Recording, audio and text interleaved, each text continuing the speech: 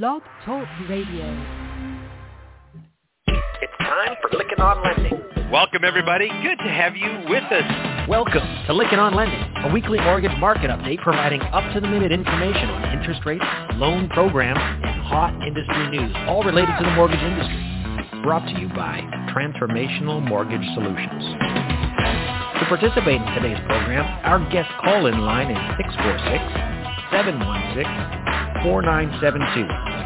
Now here's your host of Lykken on Lending, David Lykken. Let's begin.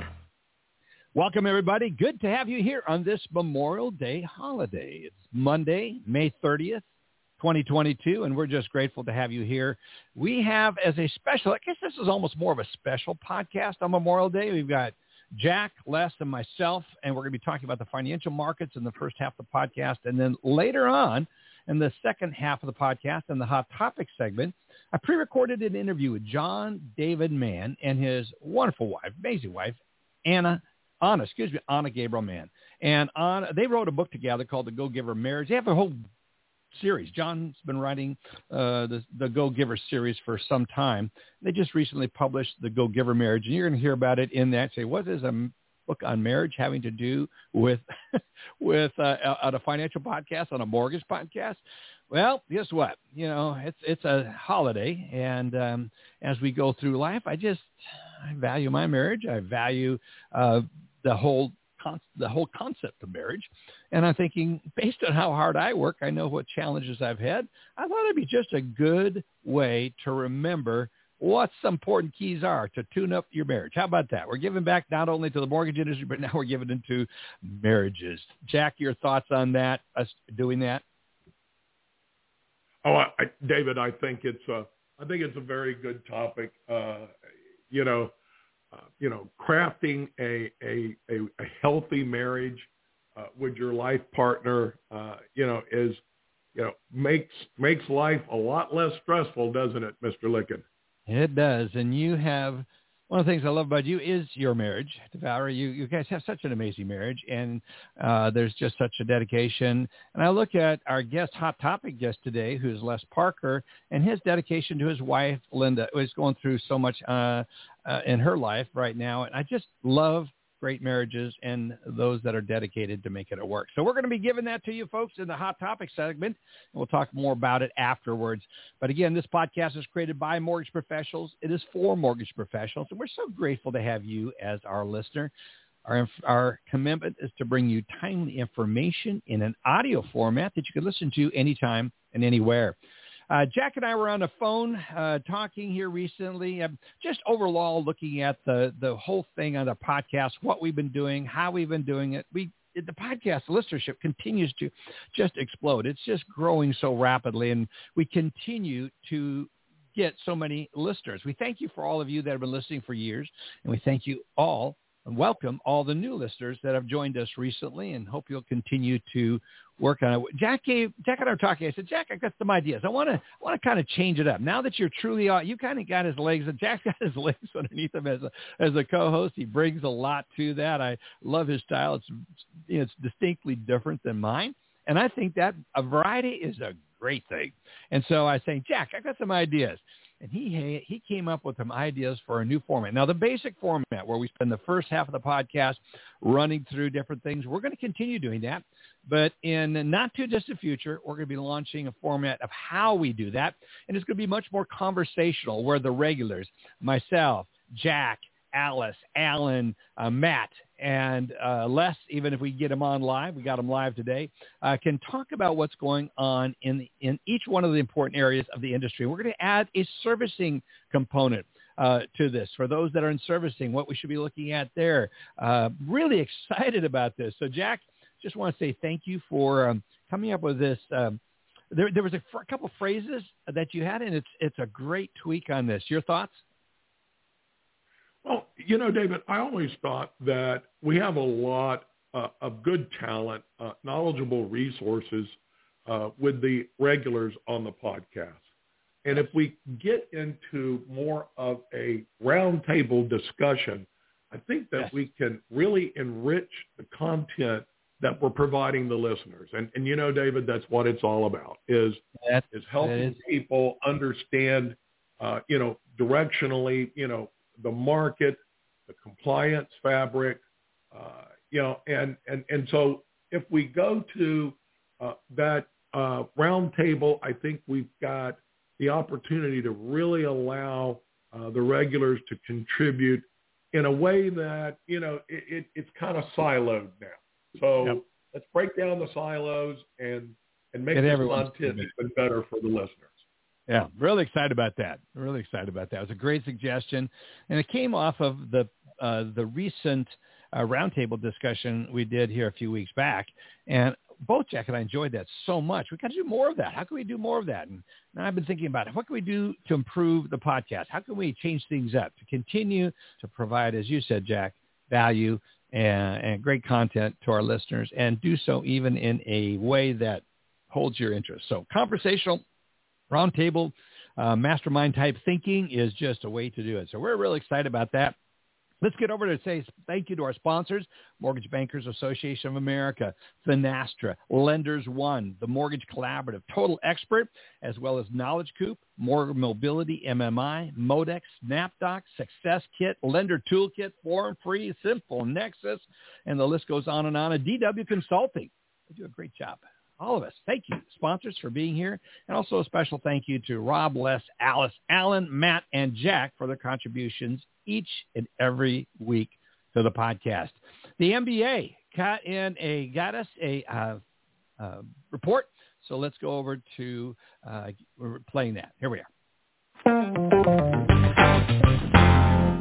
Hi, I'm Adam DeSanctis. Welcome to the Mortgage Minute, the latest news from the Mortgage Bankers Association. Last week, the Senate voted to confirm Sandra Thompson as the director of the Federal Housing Finance Agency. Thompson had been acting director since last summer and previously served as FHFA Deputy Director of the Division of Housing Mission and Goals. Also last week, MBA released its monthly Purchase Applications Payment Index, which reports mortgage applications data every month by loan type, geography, and race, as well as how it compares to recent asking rents. The April report highlighted that higher home prices and an 88 basis point jump in mortgage rates led to the median application payment jumping 8.8% from March to $1,889. That amount was $569 higher than in April 2021. For more info on MBA's Purchase Applications Index, visit mba.org/research. Now that's it for this week. Thank you for listening.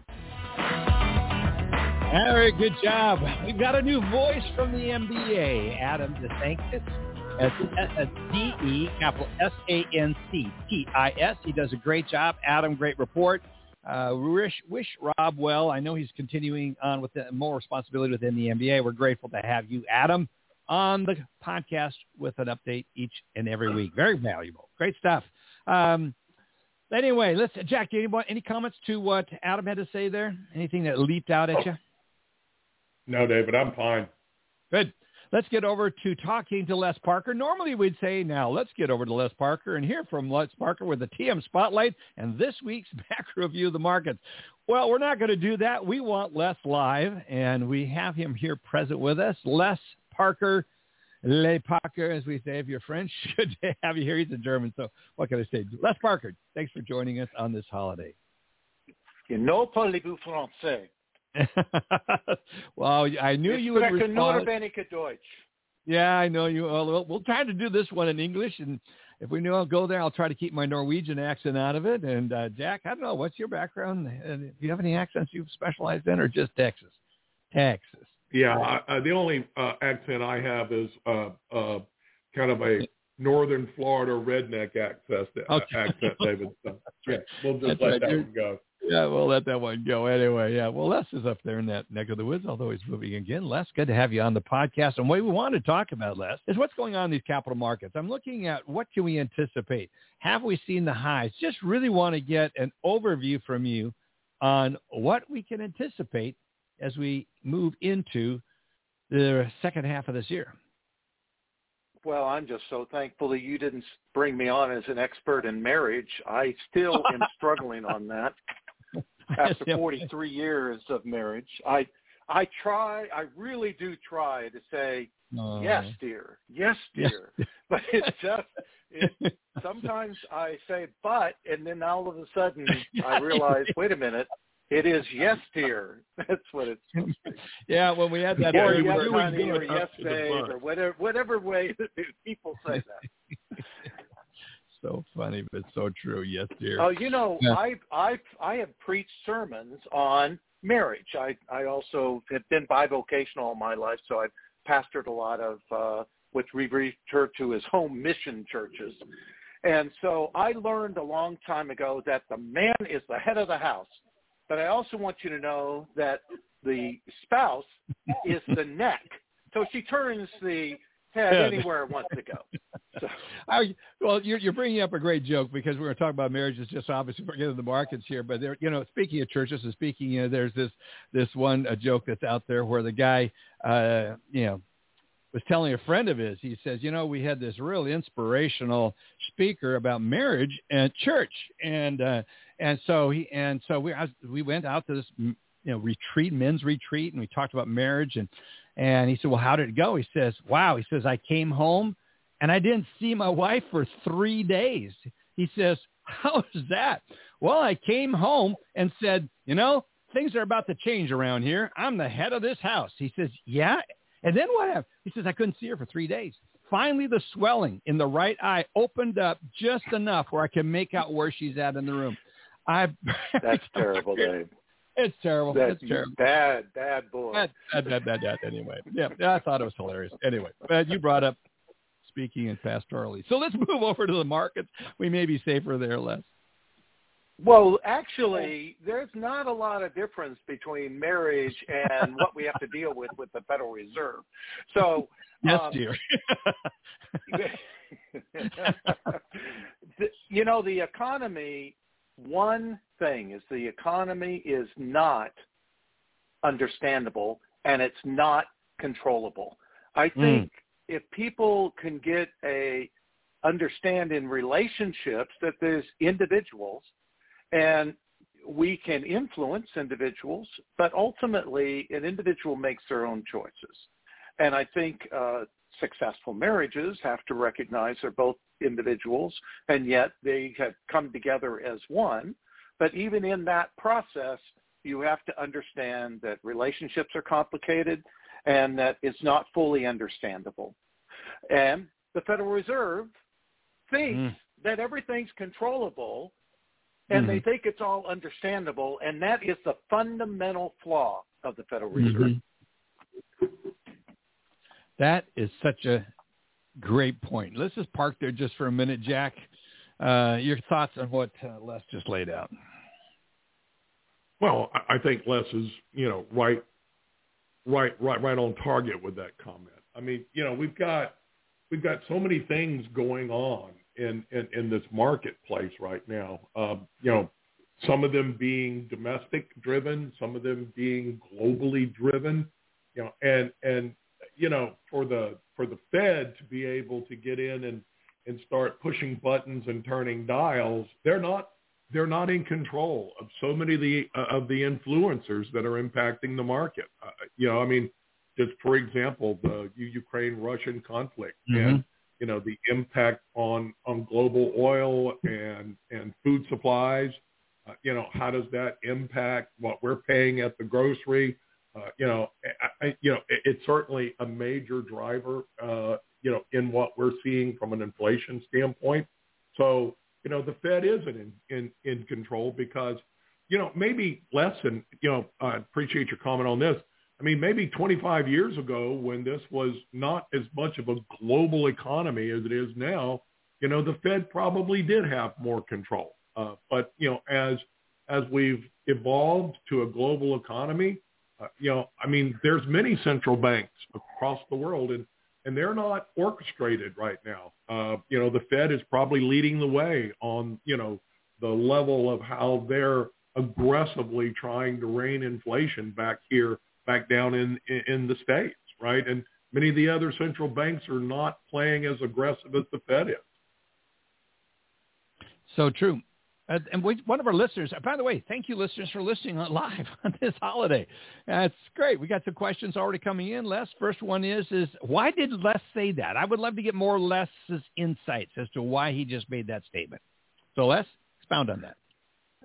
Well, look, when you are dealing with economy, let's look at our own individual finances, okay? Mm-hmm. And let's talk about the complexity of individual finance. People have assets, Mm-hmm. they have liabilities, they have income, and they have expenses. Now, that's pretty straightforward. That's also what businesses have. So if you looked at Apple, Apple has assets and it has liabilities, it has income, and it has expenses. So if you look at it into 4 quadrants, it looks pretty simple. But Enron got in a whole lot of trouble because of the way it dealt with its assets and its liabilities and how it flowed through into income and how they recognized expenses. So in a corporate sense, most people would probably say it gets much more complicated than 4 parts. And then if you look at, and by the way, that's even simplistic because you also have net worth and you have capital structures, things like that. And I was giving that correction before Jack corrected me, but but I was trying to keep it in a kind of simple box, right? 4 little parts to a box. Right. Well, think about your own personal finances. You have those 4 quadrants. We have income, we have expenses, we have assets, and we have liabilities. Do your assets change? Sure they do. Sure. Cars depreciate, homes appreciate. Oh, wait a minute. I guess it depends on what year we're talking about. If we're talking currently, our cars are appreciating. Oh, and homes were appreciating, but now they're depreciating. I did that on purpose. It just shows, even in the current moment we're in, you can't always assume cars only depreciate and real estate only appreciates. So just in that simple statement, then what about liabilities? Can liabilities change and shift? Of course they can change and shift. How? You may extend, if you just buy a new house or you do a home improvement and you use any debt for that, or you use financing to certain purchases of household goods, and that interest rate may be variable. In fact, most consumer debt is variable. Did your liability just increase in a sense? It would actually be on the expense side. But think of it as kind of the obligation growing if we could fix the expense. And if the obligation grows, it has a total value, and so now it equals a payment. So it's not that simple. Then we talk about on the expense and the income side, same type thing. You may have a bonus, or you may have to pay more in taxes, or how about on the expense side right now for what's going in the gas tank? That's a single individual or a single household economy. What in the world is it for multiple billions of people? Mm-hmm. And how does that interact if we think of them as economic units, whether the economic unit is a country or it's a commonwealth, or maybe if it's like in India, it may be a country, but it has several different quadrants in the way their economies operate. Some are extremely ag-based, some are extremely software-based. So even within countries, even within economic units, it's very complicated. Just in the way it's structured, just, assets, liabilities, income, expenses. Yeah, that's actually a good way to look at it. Let's talk a little bit about where you see interest rates going. What are some of the things that we should be paying most attention to? Obviously, economic data, inflation, blah, blah, blah. But Les, when you write this very excellent, probably one of the best newsletters on this, so concise. It's got an entertainment factor because you're always referencing a song as you do in each of our segments, which, by the way, you and Gary Canterbone rock it when it comes to producing the market update, macro market update every week. So thank you for the work that goes into it. It's just really, really splendid. But what I'm really interested in is what should we be looking at? Is it the norm, or is it something else? And I want to get your thoughts. Jack, I'll have you come in after that. Yeah, actually, I'd like to have Jack comment on some things here because I'm going to say something, and then he should. So when we just think back when we did our update, and Jack and I were talking, he said, Les, the Fed, though, is increasing rates, so therefore rates are going to increase. And it is true that in the historical way of viewing the Fed is you don't fight the Fed. That's the way we kind of think about it. And if the Fed wants to increase rates, then it's going to increase rates. There is nothing you can do about it, certainly on the short end. But the consequences of their policies are not necessarily a straight line. And it's not a straight line because of the complexity of global economies. That's what we've been kind of talking about here. And also the simplicity and stupidity of the models generated by extremely smart people.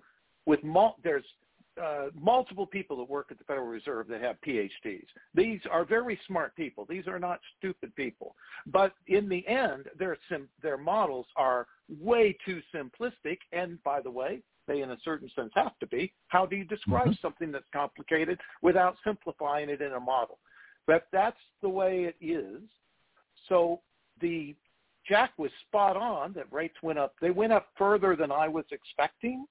I thought we would stop at 310. We went up to about 320. I also thought that we had a good chance of reversing down hard to lower rates during that time period because of the folly of the Federal Reserve.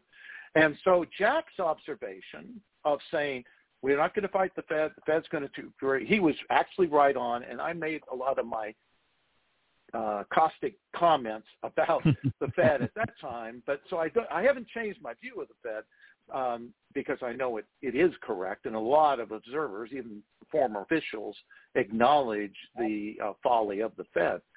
But Jack, you were right on saying we need to just kind of go with the higher rates, and you were kind of wondering, will the higher rates of mortgages, when will that create a problem? Well, we're seeing it. It's creating a problem right now. Jack.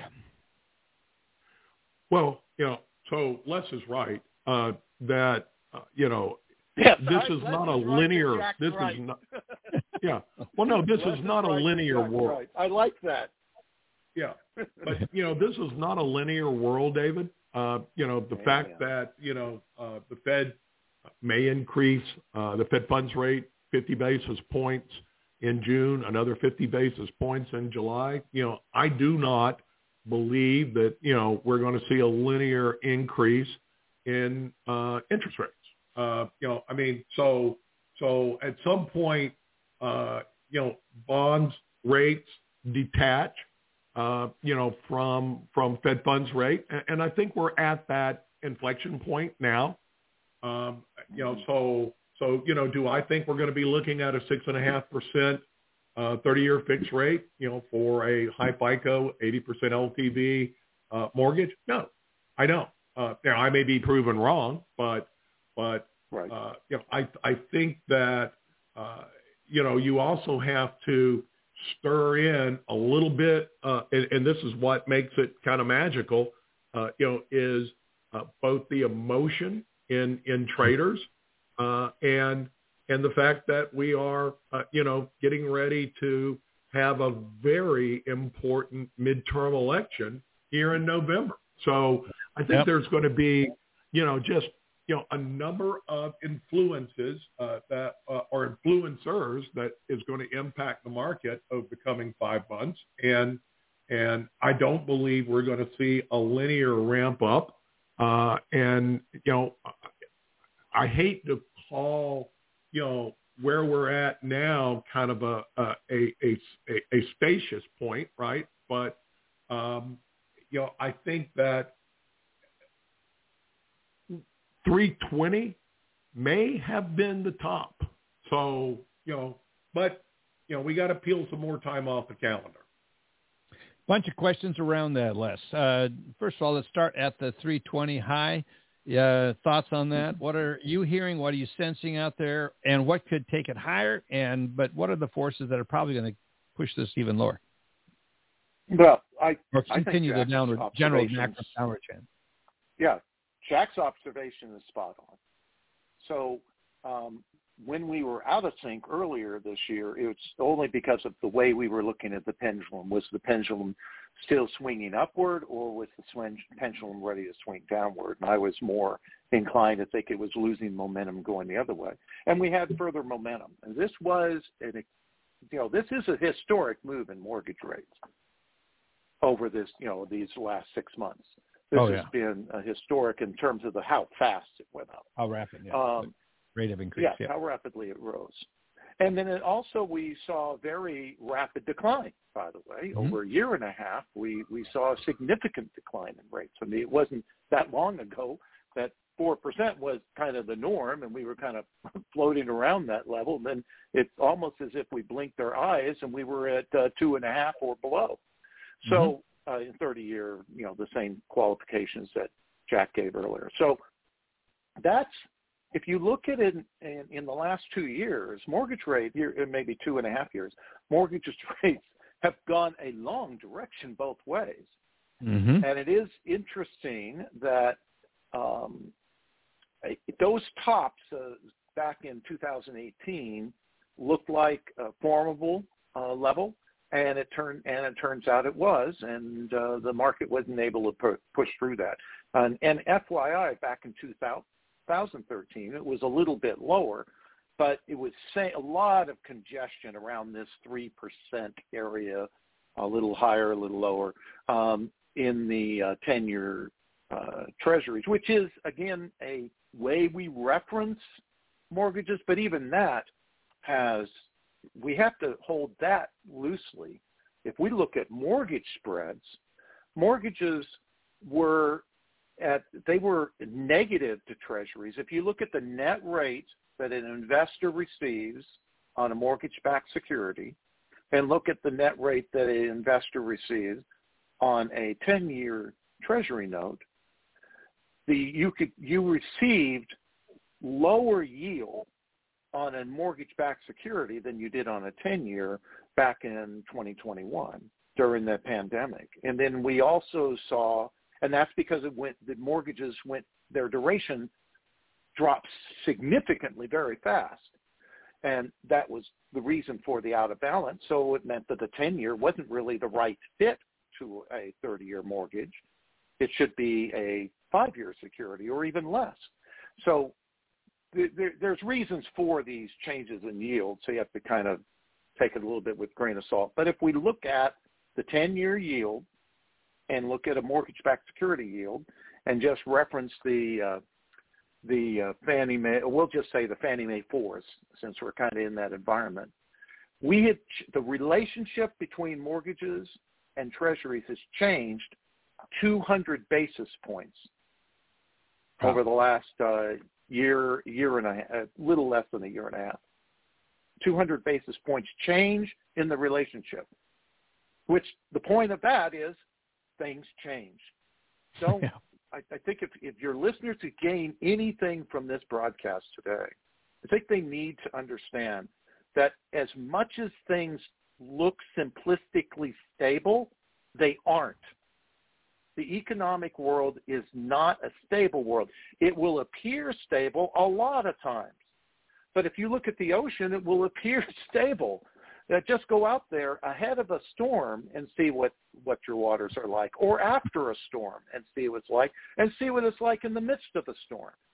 That's a sensitive topic for Jack. He just retired, moved down to the Gulf, so he looks at the weather out there a lot and how what looks stable can change dramatically. As we wrap this up, Les, it's amazing how fast the time goes.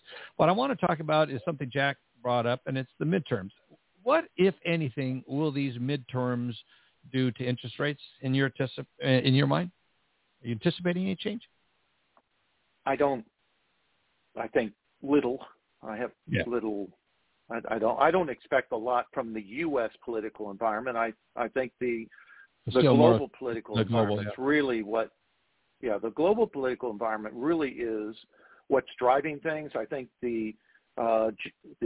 we'll just say the G10. The larger advanced economies have somewhat resolved themselves to the current administration. And even though there are certain things they like about it, there are some other areas that have escalated where they want to try and separate more from the United States and its leadership. That was happening under Donald Trump. It was happening under President Obama. It's happening under Joe Biden for different reasons, in different parts of the world. Yep. Right. Yeah, and a different rate. I think little impact. You know, the midterms will have little impact. Yep, very good point, Jack. You want to add on anything? Interest rates? Yeah, on interest rate, right? That's exactly, and that's all we're talking about right now. Jack, any thoughts you want to wrap up as we wrap up this first half of the podcast? Well, you know, I just think the watchword, you know, for the environment that we're in right now is volatility, and whether or not, you know, it's domestic politics or, you know, the world global politics. I mean, you know, I remember several months ago, you know, we were actually the beginning of the year, we were talking about what would happen if Russia were to enter the Ukraine. You know, now we've got a similar question with China and Taiwan.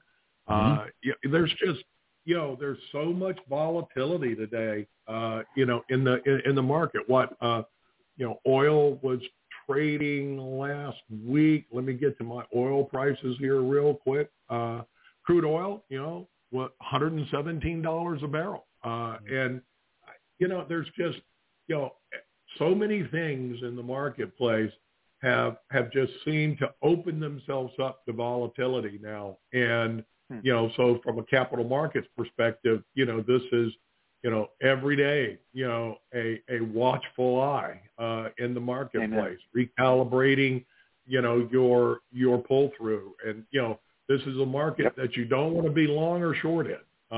You know, you want to be as neutrally hedged as possible. Yep. And absolutely. Volatility is the watchword. I can say amen to that multiple ways. Yep, we got it. And there's lots of reasons for it why we're going to see that, which is a good reason. Every one of our listening to this podcast. And your company should subscribe to Les Parker's TM Spotlight and his back review of the markets. He does a great job every day. Every day. Dave, I know you're wanting to wrap this up, but I just want to let your audience know that Jack and I don't just look at the standard things. Jack's very much broad in his thinking and the way he looks at markets, and so do I. And I want them to know that we do know what the DeFi is, you know, the decentralized finance. We do understand what's happening there in the crypto markets. We've seen crypto down 77% since its August highs. And those things are not directly impacting interest rates per se, because it is such a tiny part of the market. But it is going to be where there's a lot of changes are going to be taking place in disrupted markets and disrupted finance and in decentralized finance. Crypto is something that people should pay attention to, but not directly. It's an indirect thing. And it does show you, and it plays to what Jack just said, volatility.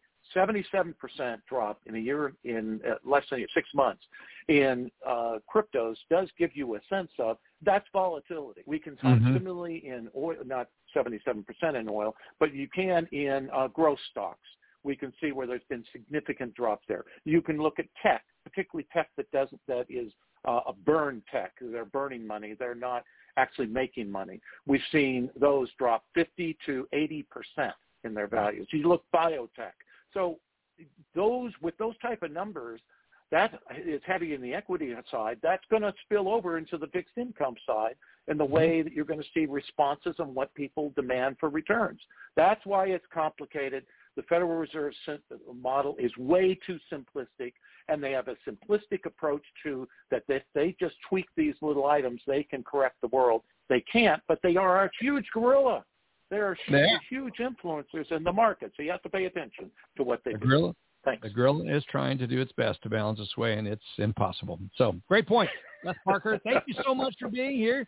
I want everyone to sign up for the TM Spotlight. Do so by going to tmspotlight.com, subscribe for free, or you get the paid version by putting in the word power, M-Power, for the word power seller, which is you'll see all throughout. Les Parker, thank you so much. Also, we should put in a shout for, seeing as we're talking about the markets, Matt Graham's MBSLive.net site is also an outstanding resource, giving you live up to the nanosecond of what's going on in the financial markets.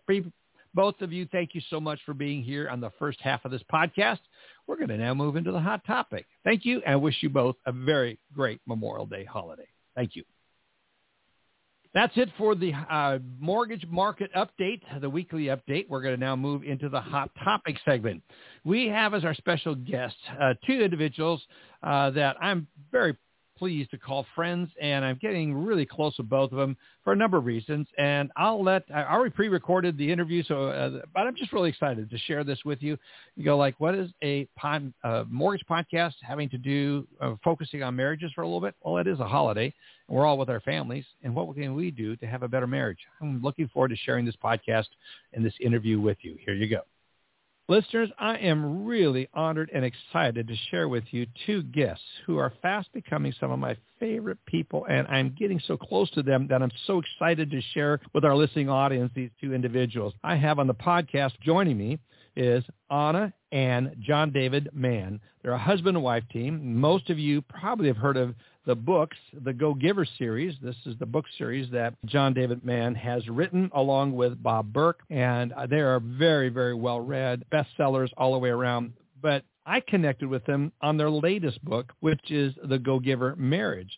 And so I'm excited to talk about all of these books, but I'm going to start with you, John, if you wouldn't mind. What was the catalyst for creating the first Go Giver book? Well, first, I'll have to just say The Go Giver, it really was the beginning of my career, which came late in life for me. I didn't start until my late 40s writing books. The Go Giver was the beginning of my career as an author. It was the book that showed me that I can write a book, which was a good thing to find out, as it turns out. So talk about the relationship with you and Bob. How did the two of you meet? Yes, Bob and I had never met in person, but just through email and every now and then on the phone, primarily through email. We met because I was an editor at a number of different business journals, and Bob would submit articles, and I would edit them. And one day he emailed the publisher and said, who is this guy that makes my stuff better than it was when I wrote it? Who is this guy? And so we got connected through my work on his writing. He approached me a couple of years later and said, look, I've got this idea for a book, but it's not the kind of book I can write. I write how-to stuff. This is going to be a story. I have this idea for a story like The Richest Man in Babylon or like The Greatest Salesman in the World, like Og Mandino. But I want it to be like that, but I need you to do it. I don't want you to edit my stuff. I want you to write the book with me. So he says, I'll make you a deal. You write it. I'll promote it. And that was a good deal for me because I didn't know how to promote books. So the thing that made it work, David, was that we didn't know each other that well. We had very different backgrounds. We're very different people, but our values just were in perfect sync. We just connected. I would almost be able to finish his sentences before he even started them. And so the book drew from his experiences and philosophies, and it drew from my experiences and philosophies. I'd been in sales and leadership for years, as had Bob, sales management. So the book was like the perfect union of the two of our experiences, and it began a long and fruitful friendship as well as this series of books. How many copies has this sold? It's on the global bestseller list. I mean, this is a very, very well-written and well-read book, published all over in numerous languages, I understand. It is in, I think, 28 languages, and it has sold over 1 million copies. And the fun thing about that for me was that when we first brought it to publishers in New York, it was rejected 22 times. Wow. 22 different people said, no, we'll pass. Yeah. And then it was 21. And then the 22nd published it, and he's really, really happy he did because it sold over 1 million copies. And we followed up with several sequels, a book on sales, a book on leadership, a book on influence, until finally now entering an entirely new chapter of human relationships and marriage. One of the things that I wonder about is amongst our listening audience, how many people have a book that they have thought about writing or desire to write.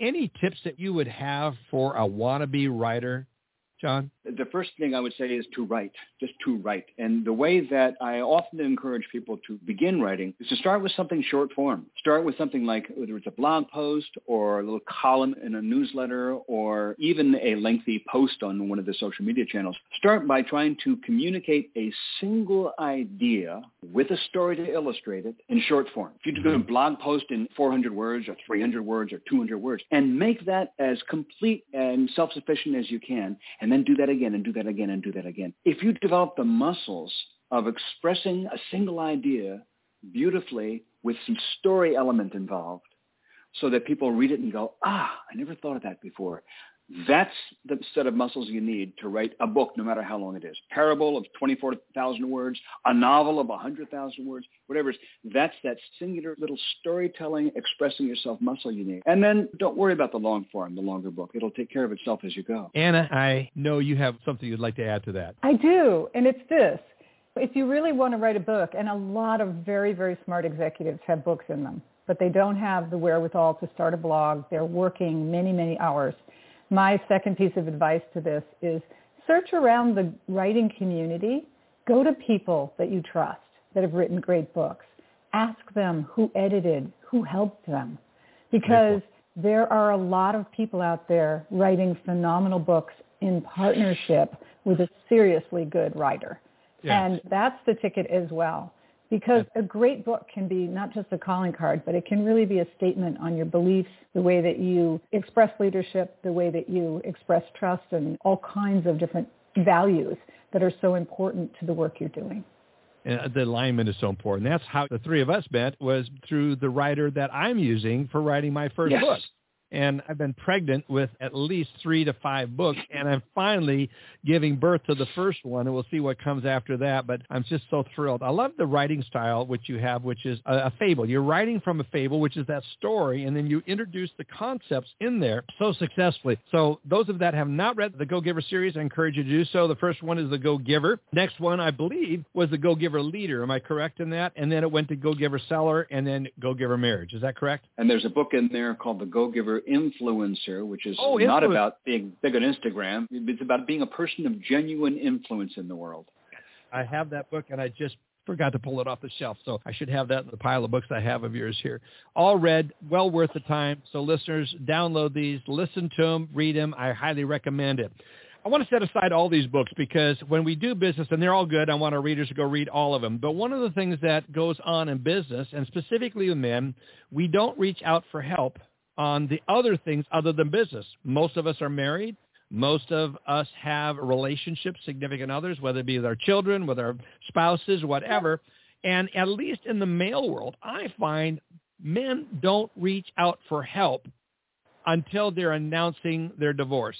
I had this happen this week. A client of mine, and he's a regular listener of the podcast, they said, just want to let you know, we're going to be divorcing. We've been working on it for a year. I want to talk about marriages because I think women, Anna, seem to talk about it as soon as there's some pain, there's stress that's going on. They get their girlfriends, they get their tribe together, and they start talking about it. Men, not so much. And, John, I wanted to get your thoughts and your unique perspective from both of you. Do women, in fact, have a tendency to start talking about it earlier with their friends and network, and men internalize it and stuff it and don't deal with it until we're announcing the divorce? Is that a truism? It is. Women are very relational to begin with. I mean, they were raised to be in relation to the people around them. So they've always been sort of servant leaders. They're the moms, they're the cooks, they're the ones that clean up, they're the ones that take care of things. In many, many cases, they're also the one that sort of runs the household, runs a big network or business, and is wearing many hats and doing many things, but is relational at her core. And so, yes, women are more likely to talk about it, even if it's just with a best friend, and be in that position of, I'm struggling with this or that. Can I bounce this off of you? Whereas I find men will do it in some circles, but are much more guarded about it because I think that men, in their desire to be seen as powerful and strong and capable, they really don't want to let themselves be vulnerable, not even to their peers, because of how it might reflect on them professionally and otherwise. It's such a good point. Here's the reason I was so excited about sharing with our listening audience, the two of you. I want to encourage us talking more, sooner, about relational issues. My experience, women seem to open up and share more authentically about what's going on, and men hold it in. I think we need to change that. And I think to the extent that you're working with others in your company that are struggling and you sense that, I think this book, The Go-Giver Marriage, is probably one of the best resources as a starting point. It gets the conversation going. John, you wrote the book? Yeah, in the first half, so for listeners who haven't read the book yet, the book is in 2 halves. The first half is a story, as David said. And I was largely the author of that half. And the story introduces some characters who are going through some marital issues, and it introduces these ideas we call the 5 secrets to lasting love. And then the second half of the book is Anna steps in and basically says, okay, here's what you just read, and here's what it means, and here's why it works, and here's how you can do it. So she kind of does the explanatory part and gives you the step-by-step tools. But back to the story part for a moment. Yes. The story's about a young couple named Tom and Tess, a young professional couple, going through a single day in their lives. And one thing to note about them is that Tess is worried and a little concerned about the marriage. They're not in crisis. They're not yet in the operating room facing the scalpel, right? But Tess is a little concerned, is worried. A girlfriend of hers has just announced that she's getting divorced. And they went to school together, and Tess is going, oh, my gosh, is that where we're headed? Tom, if you follow his story, doesn't have any such thoughts. He hasn't a clue that there's anything wrong with their marriage. And this is no accident. One reason that men frequently don't really bring up issues in their marriage until the divorce court beckons is that men frequently aren't even aware of it. They're not even letting it in. Not only do they not want to tell their friends, they don't want to tell their colleagues, they don't even want to tell themselves. So men, I think, frequently do have this, let's just tough it out. We were largely brought up that way, whether by our parents or by the culture at large, right? Tough it out, hang tough, be strong, get it done. Those are all great things, but there needs to be room for self-reflection and self-examination. So one of the things that we really stress throughout the book is the need to be a little self-reflective and explore just what is going on. By the way, it's no accident that I mentioned the surgeon's scalpel. This is just like health. So many of us basically don't pay attention to our health until the doctor says, you, sir, are on the verge of a heart attack. Or until after you just had the heart attack and you're waking up in the hospital saying, wait a minute, I thought I was healthy. Well, guess what? You weren't. Marriages can be like that too. That's such a great metaphor, and it's so true. I think oftentimes men, we wake up clueless to what has been going on, and the symptoms are so obvious. And you do a masterful job of telling the story of Tom and Tess. There's a pivot in the book. I'm not going to give it away, but there's a wonderful pivot in the story and how this absolutely goes to a delightful place. But let's go over to you, Anna. So I want to make sure we cover the 5 secrets, and if you could expound on each one of them. And like any good book report, I want it to be the point where we draw people to want to read this book. It's so solid, so good. Well, here's the first thing I'll say. It's hard to give all 5 secrets enough space and time in this time limit. But I will start by saying this. The 5 secrets are really about a generosity of spirit. The first 4 secrets are about being generous with your spouse. And the 5th secret, which is counterintuitive, and every Go-Giver book has a 5th secret that is counterintuitive to the first 4. The 5th secret is about giving to yourself. Yes. Because in a great many marriages, people give and give and give in a way that's almost martyr-like.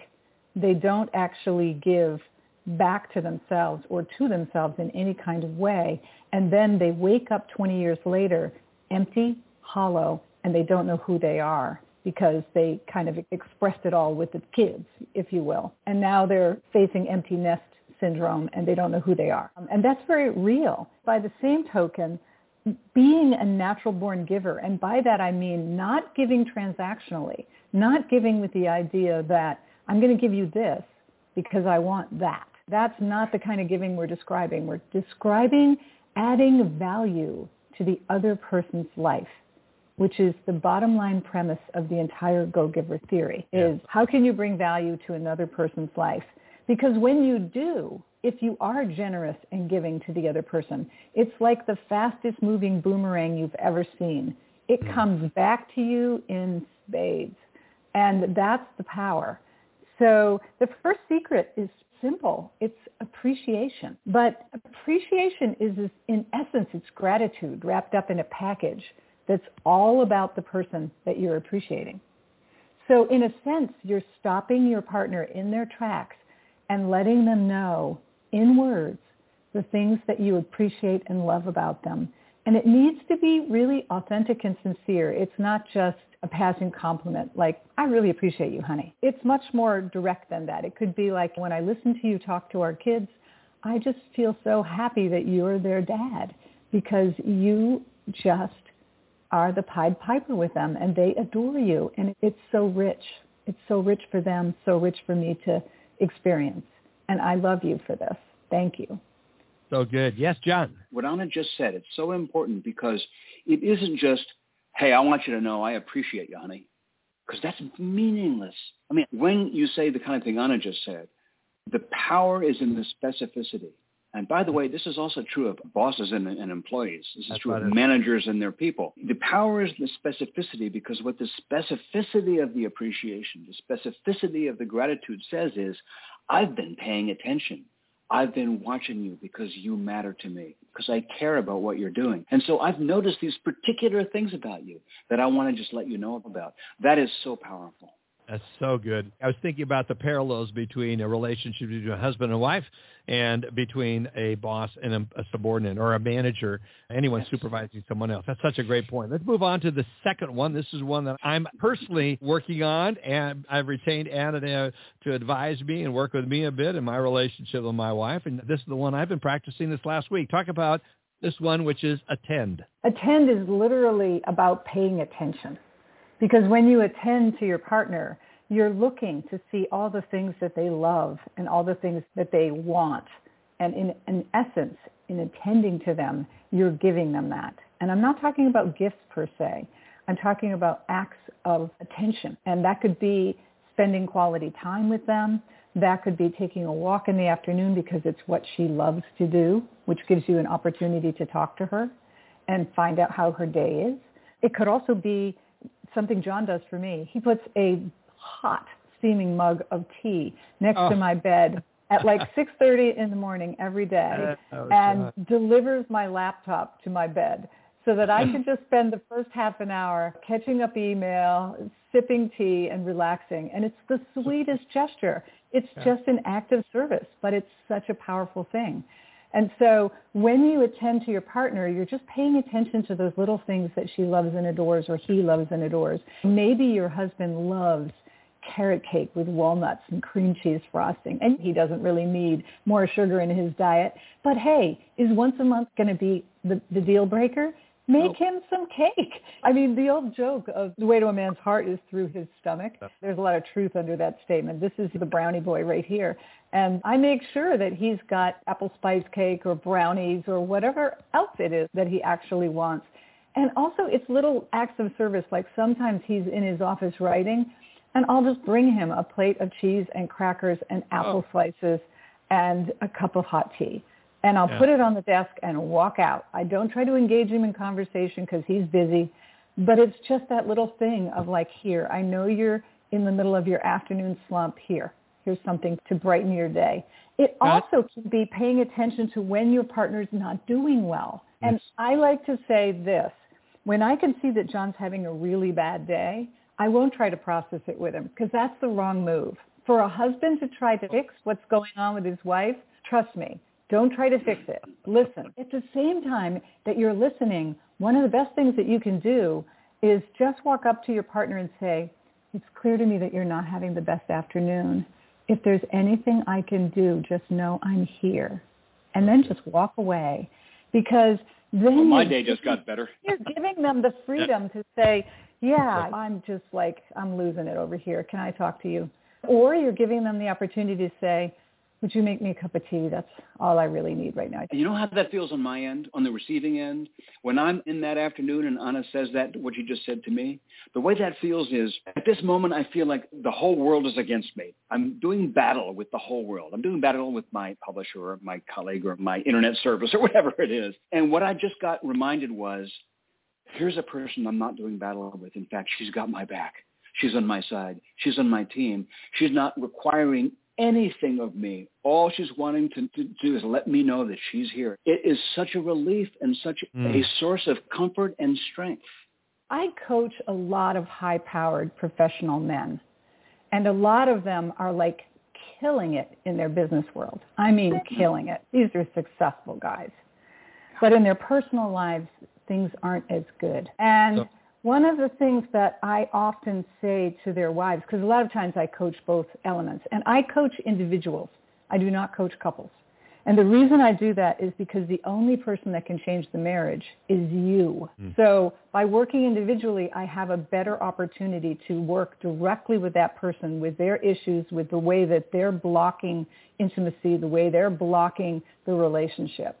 And so one of the things that I recently encouraged a partner to say to the other partner, now this is the wife of a very defended, very high-power guy, but he also has a lot of childhood wounds. And I said to her, what would it mean for you to say to him, I just want you to know that I see that you've been hurting for a long time, and I see that you want this relationship to work, and I just want you to know I see you and I care about you. And then she just let it go.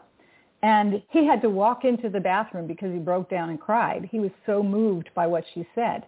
She didn't try to process his history. She didn't try to process the relationship. She simply acknowledged that she knew he wanted it to work and that she knew that he was in pain.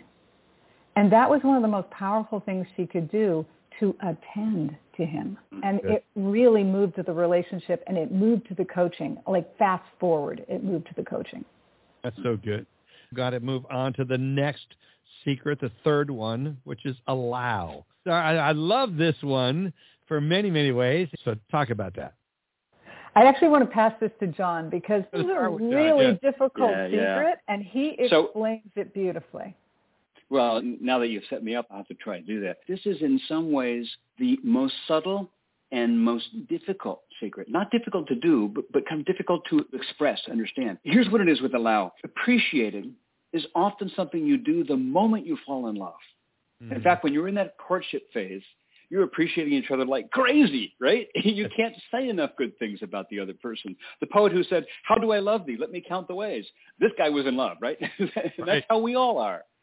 With attending, we like to attend like crazy when we're dating, don't we? We bring flowers, we bring chocolates, we take you out to dinner, we take you to a movie, we show you a good time. We jump through hoops to try to attend to you when we're first together in that courtship phase. Allow is something that tends to emerge only over time. Allow is the faculty that you need to develop, that you need to express when things get difficult. I don't mean between the two of you. I mean in life. We're courting. We're in awe of how gorgeous each other is. And so we come together, we get married, and we're living together, we have a home we're building. And then there's kids, and then there's careers, and then there's finances, and then there's mortgages, and then there's sickness, and then there's accidents, and then one of our parents has a stroke, and then one of our friends betrays us, and we suddenly lose an investment. And all these things are stresses on the marriage, on the relationship, that cause us to be stressed out, and we start to lose that automatic magic that we had when we were courting, right? Because the world is wearing us down. These are the moments when we need to be able to make allowance for our partner. Another word for allow could be grace. We need to show our partner some grace when they're having a little tougher time than we are. By the way, it is never even. We like to say marriage is not fair. If you're looking for it to be fair, you're looking in the wrong place. You won't find it in marriage because we're two different people, and always one of us is a little ahead of the other in terms of our buoyancy, our mood, our situation. One of us is always having a little tougher time than the other one. It's a back and forth thing. So when your partner is the one who's having a hard day, they didn't sleep well last night, they just had a rough time at the office, they're not feeling well because they're sick, whatever's going on, when they're in that space, you may need to pick up a little more than your, quote, fair share of the burden. You may need to do a little more chores. You may need to do some tasks around the house that they normally do. You may need to, even though you urgently want to tell something that's on your mind, to just bite it down for a moment and listen to what they have to say because their need is greater right now. This allow is the, for better or for worse, in sickness and in health, for richer or for poorer, it's the worse. It's the sickness. It's the poorer. It's in those times of stress that we need to be there for our partner even though it doesn't necessarily seem fair. And here's the magic of it. When you do that, it's not a compromise. It's not a sacrifice. When you do that, you, the allowing one, the giving one, you become a bigger person. It enriches you. It gives them grace and gives them space, and it makes you a deeper, richer, more understanding, warmer, more valuable person.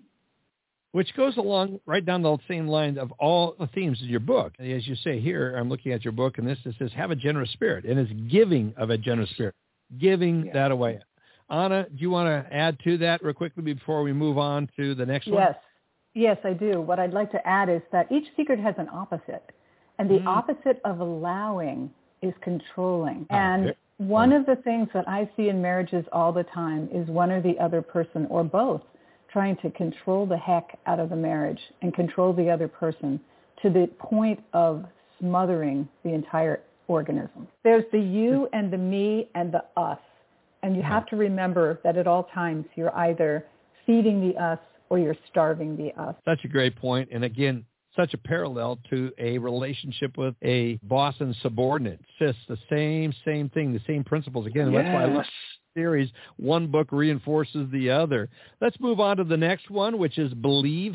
I love this one, and this sometimes can be hard when there's been wounds and places where leaving the other person can be really painful. Talk about this.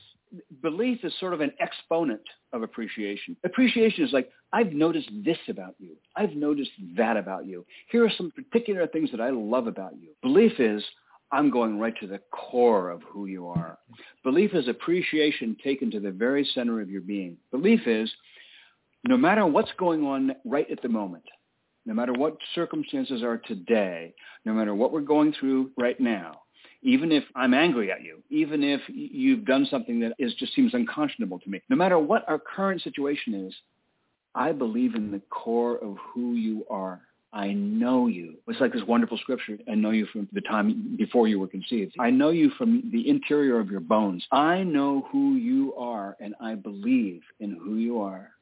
Now let's deal with the circumstances, and we'll deal with that. But it's lesser to the core point, which is, I know who you are, and I believe you. And that is something that I think develops in time. And it's something that can save our relationship in times of stress and trouble.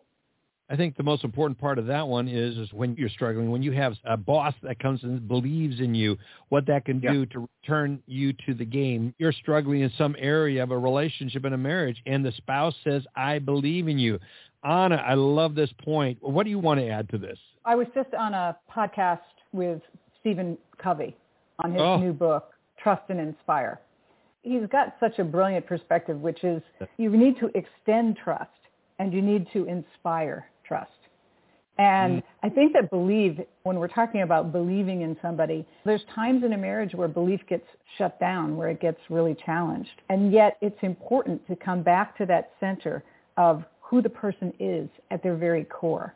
Because the opposite of belief is contempt, and it's taking criticism to the next level. And the Gottmans, the most famous marriage researchers worldwide, have named contempt as one of the 4 horsemen of the apocalypse. It's one of the things that will really take down a marriage.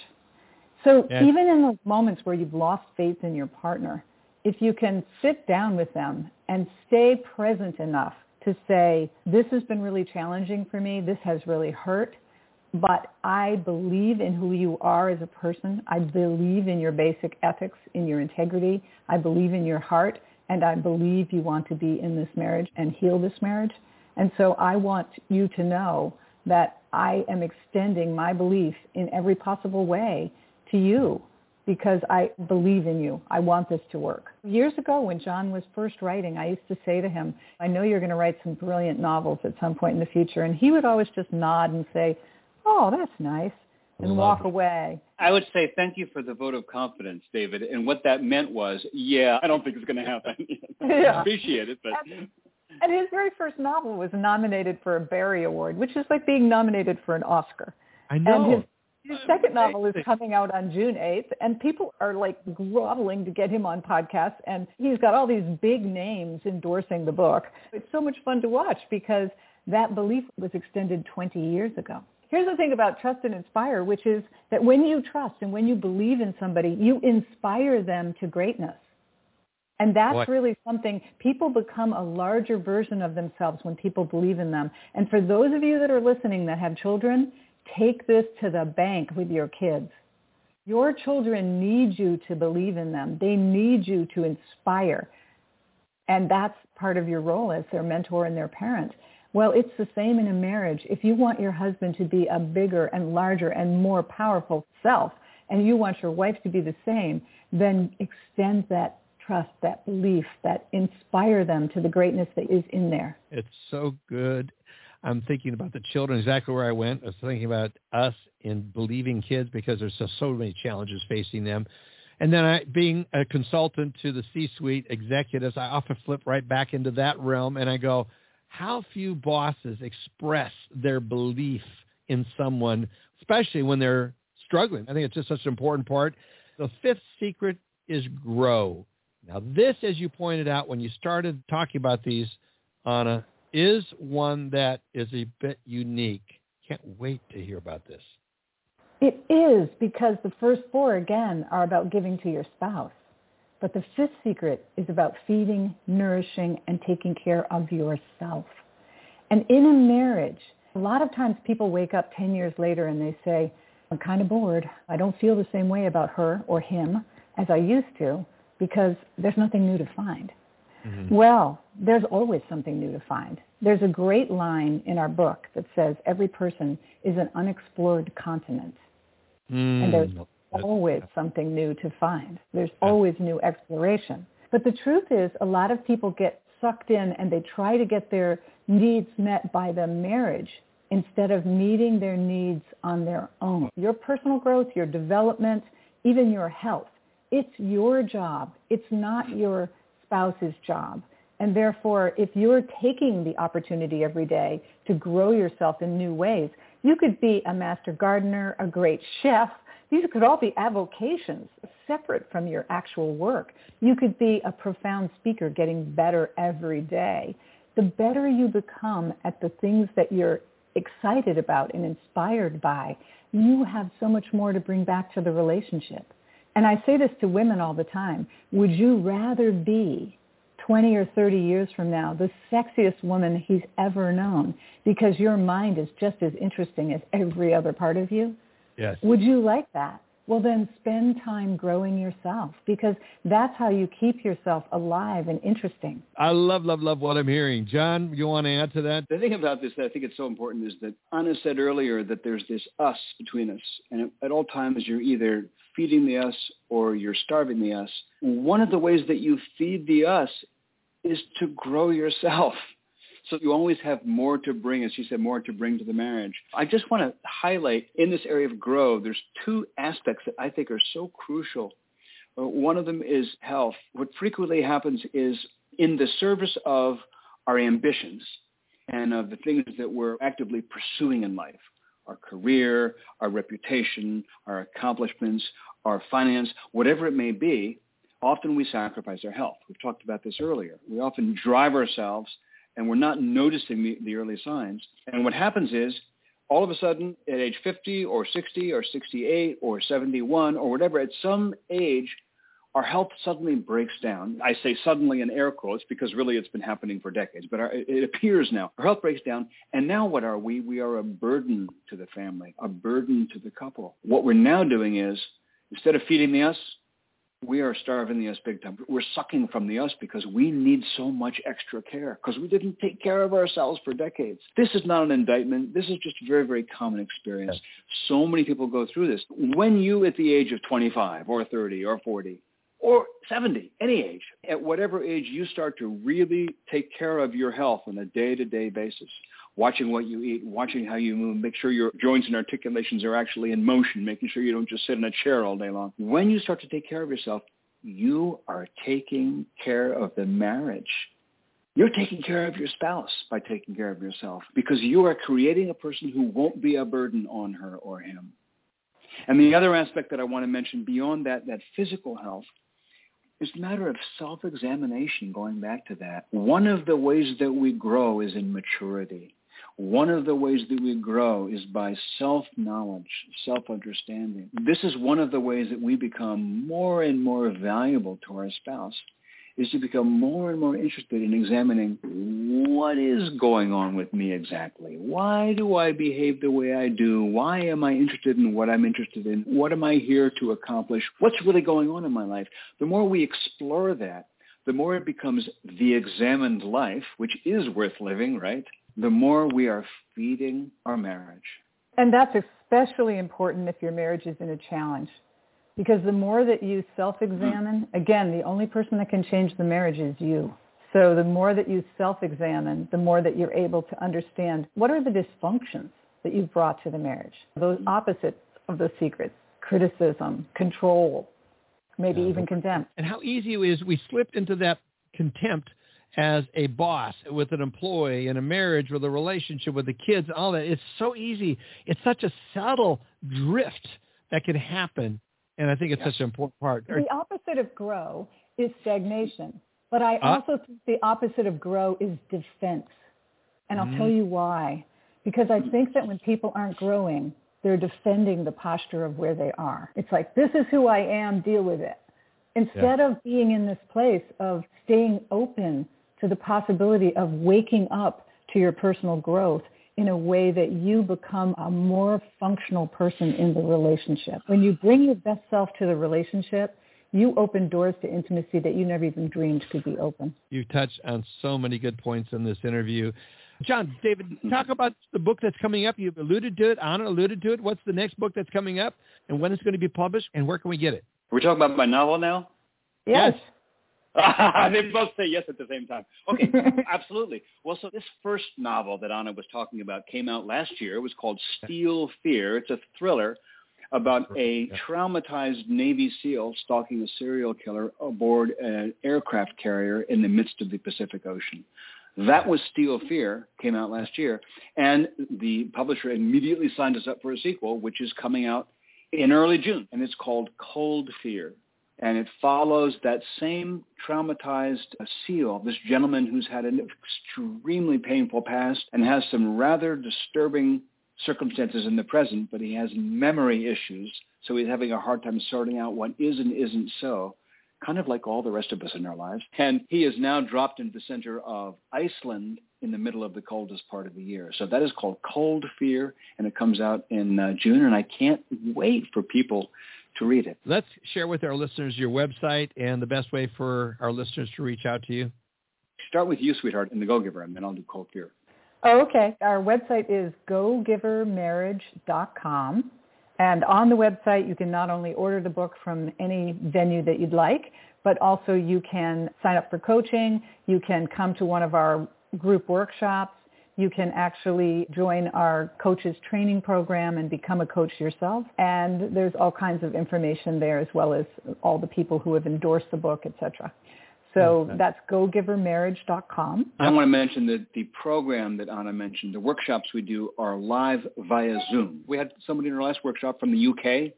We have somebody from Australia signing up, so you can join those from anywhere. So the other site is the site for my new novel, is simply coldfearthebook.com. Thank you both so much for sharing with our listening audience of something we don't cover, probably not enough, and that is the importance of how to overcome those places where we hit rough spots in a marriage, or even how, if you have a great marriage, how to even make it better. And again, listeners, get the entire Go Giver series. You will not be disappointed. There are just so many wonderful principles, and it's so well written. Thank you both so much for coming on the podcast today. Appreciate you both. Thank you so much, David.